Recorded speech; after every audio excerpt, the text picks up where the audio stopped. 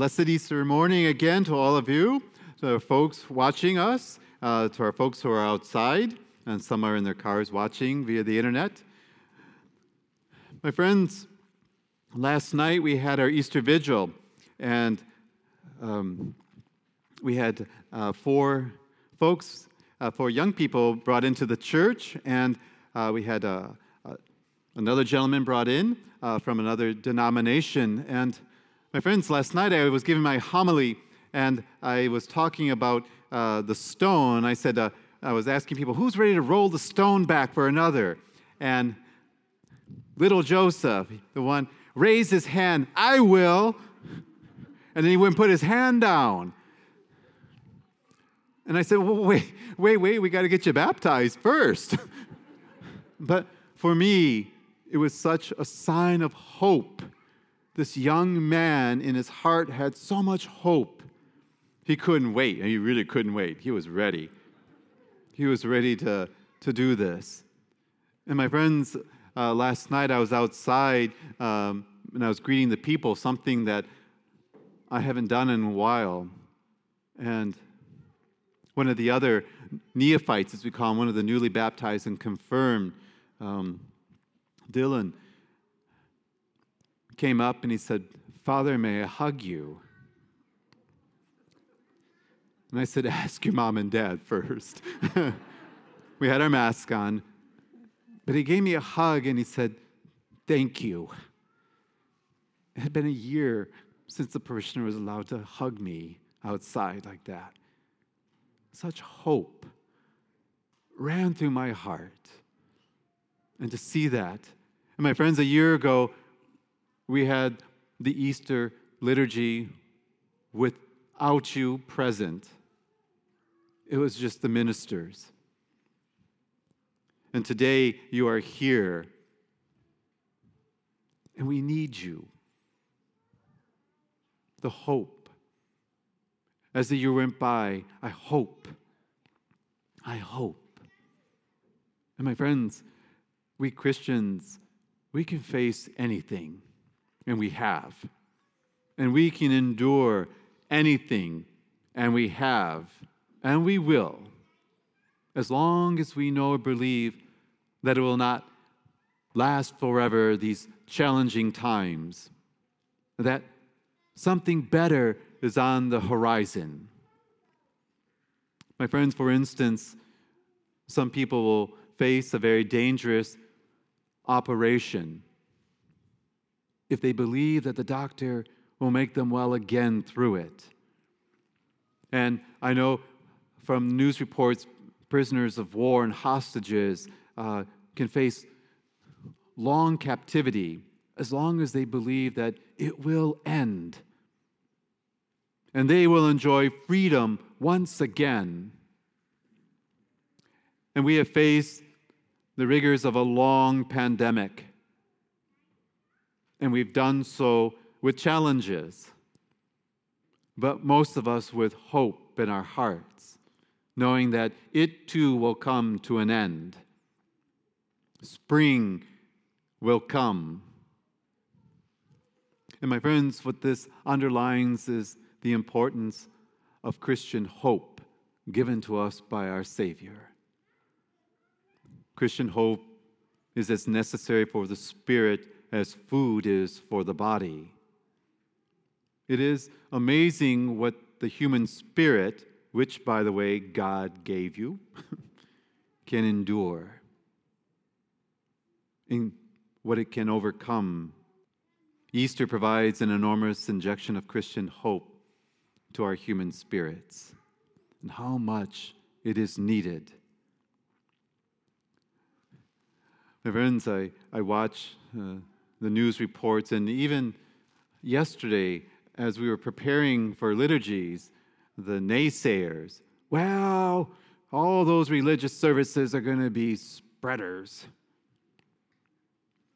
Well, come on down to St. Nicholas in Gig Harbor, Washington, because we have been following the rules very carefully here, almost to the point of criticism by some of my members. And we continue to do so, but we do so with courage, and we do so with hope in our hearts.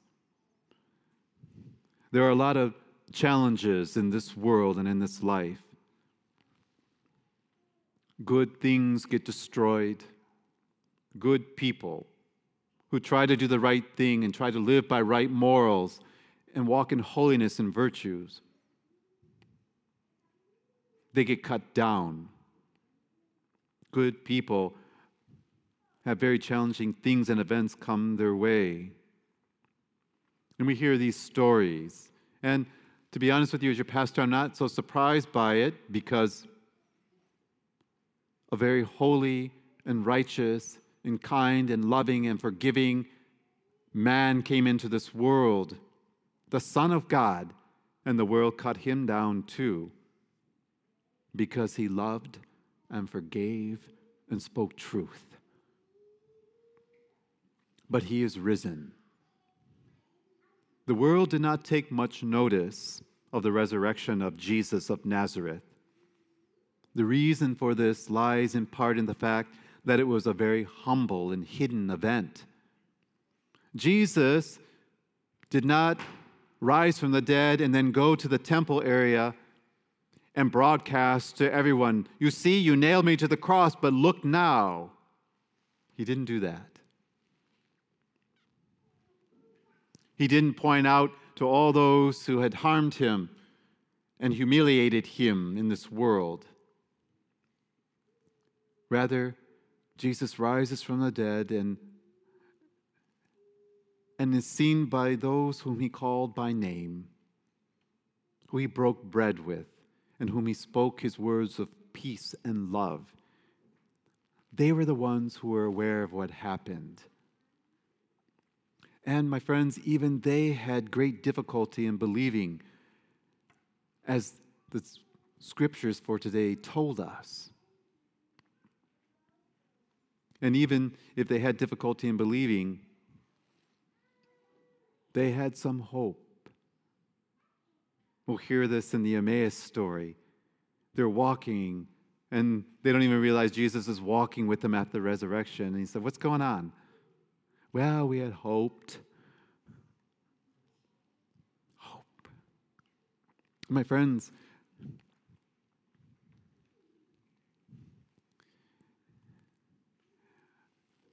I thought about this last night, about the disciples on that day and all of his friends. They had such difficulty in believing in him. And the empty tomb, and even when they saw him, Jesus still had to do more. Do you remember what he did? He has a barbecue. We hear in one of the readings, Jesus ate, and wow, let me tell you about this. He rose from the dead, and they didn't believe him. So he goes to the beach, and he starts a barbecue because his friends are out there on the boat. Hi. Oh. Jesus, come over here. Let's have breakfast. Go read your scripture. Let's have some breakfast. And, they're looking at each other. Do you want us to bring some fish? See what's going on?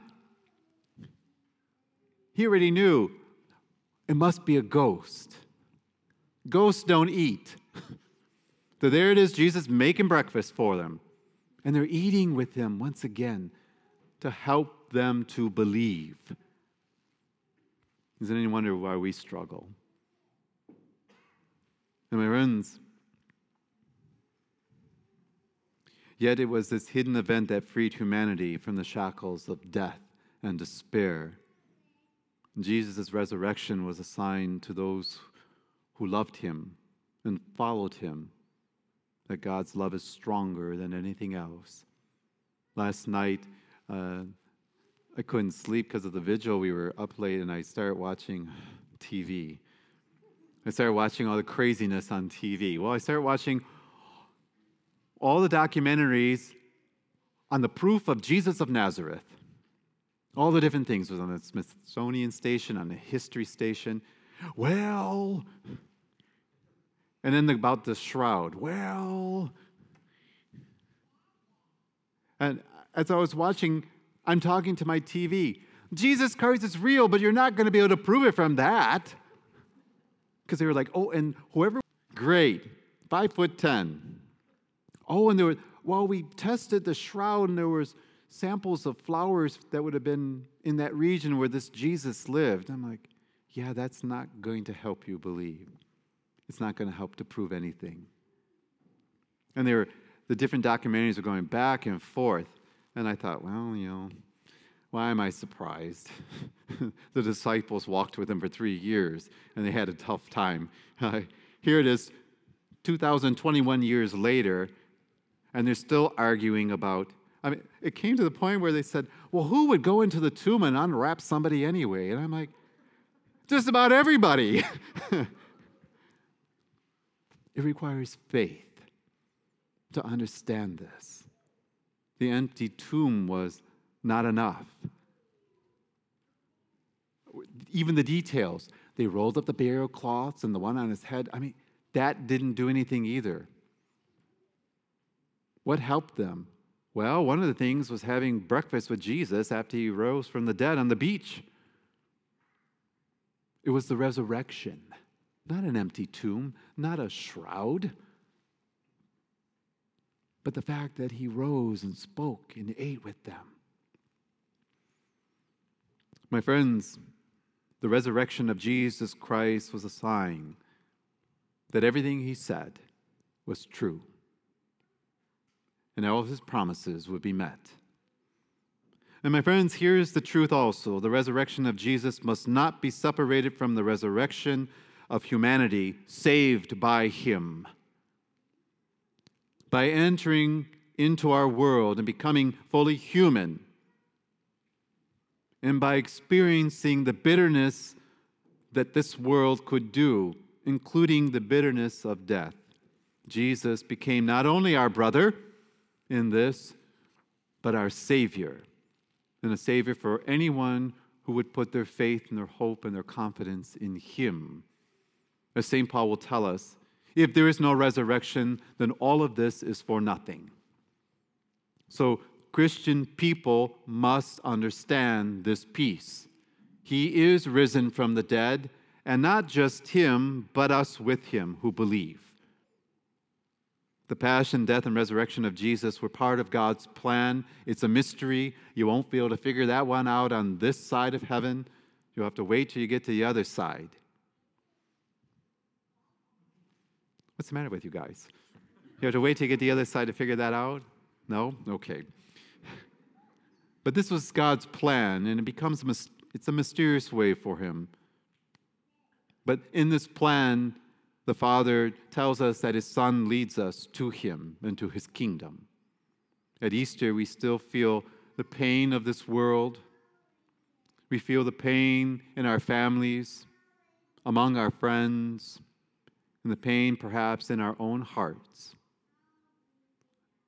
But a new element has been introduced into our lives. It does not remove the pain things. It lights it up with hope. Everything changed with Christ's Paschal mystery. All is different for the Christian because Jesus of Nazareth, Jesus the Christ, has risen. He is alive, and he speaks his words of peace and love and hope and joy now, just as he spoke to his friends and followers 2021 years ago. Faith in the resurrection of Jesus is the basis of our hope for eternal life. Therefore, there is a quiet joy among us Christians and a deep sense of peace because we know that God is good, and that God is stronger than all things, including the thing we fear the most, human death. Love is stronger than fear. Christian hope is stronger than despair. But you must have faith to understand this. My friends, this morning as we came in to start our Mass, we sang, Jesus Christ is risen today. That cannot be just an interesting sentiment. It must ring true in your mind and in your hearts. Because when we say Jesus Christ is risen today, we do not mean only Jesus Christ, Jesus of Nazareth, risen sometime long ago. We mean that the risen Christ is here and present today. If you look with the eyes of faith, you will find Jesus among us. He is in his church. And I don't mean just the brick building. I'm talking about the living stones of the church, you guys. He's in his sacraments, especially in the Eucharist, a perpetual pouring out of love and grace for us. Jesus is with us, teaching and healing and touching and suffering and dying and rising with us. If you believe and have faith, then not only is Christ risen, but we, his disciples and believers, are already living the risen life now by the power of his grace and love. Let us walk then this day and every day forward with this joy and this courage and this commitment, knowing that the bright light of Jesus Christ has been brought into our world and into our lives and into our hearts.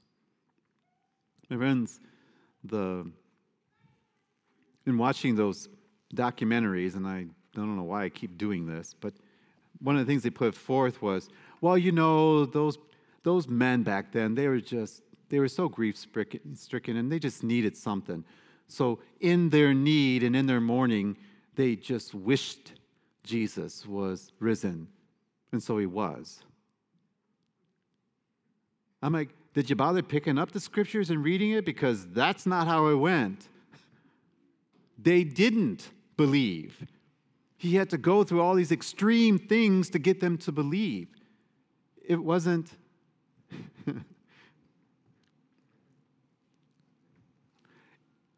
It wasn't mourning and sadness that caused the apostles and all the disciples to believe in the resurrection. It was the resurrection of Jesus that made them believe in it. I just laugh because it's just, they get it backwards. To be a Christian is to have faith in all things, as Paul says, and to have hope because of the resurrection of Christ. My friends, as your pastor, I acknowledge Good Friday, and I acknowledge that each one of us have our Good Fridays. A day of darkness and human death comes to everyone. So does Holy Saturday, the day of emptiness and sorrow and mourning. On such days, it is hard to hold the faith.